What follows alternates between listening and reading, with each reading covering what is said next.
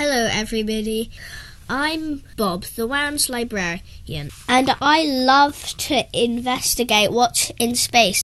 Today I'm going to be reviewing a book called Big Questions About the Universe. The book is made by Alex Frith and Alex James, and this is one of the many books from the WAN's library. Okay, so let's start reading the book.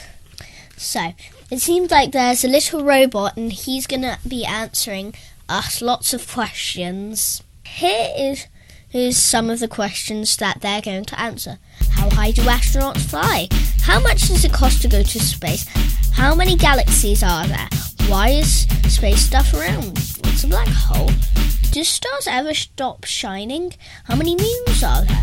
What's the weirdest object in space? Will people ever live on Mars? How does the sun work? How do you become an astronaut? Does the universe have an edge? And my favourite fact that I learnt in the book, that Saturn has at least 83 moons, but only 53 have official names. And here are just 5 of the names of the moons. Titan, Rhea, Iapetus, Dione, and Tethys. I don't know how to pronounce that.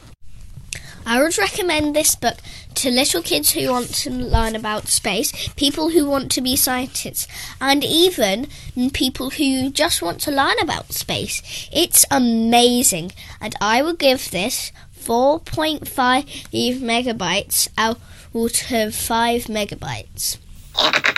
So, join me next time when I read the book See Inside Science by Alex Frith and Colin King.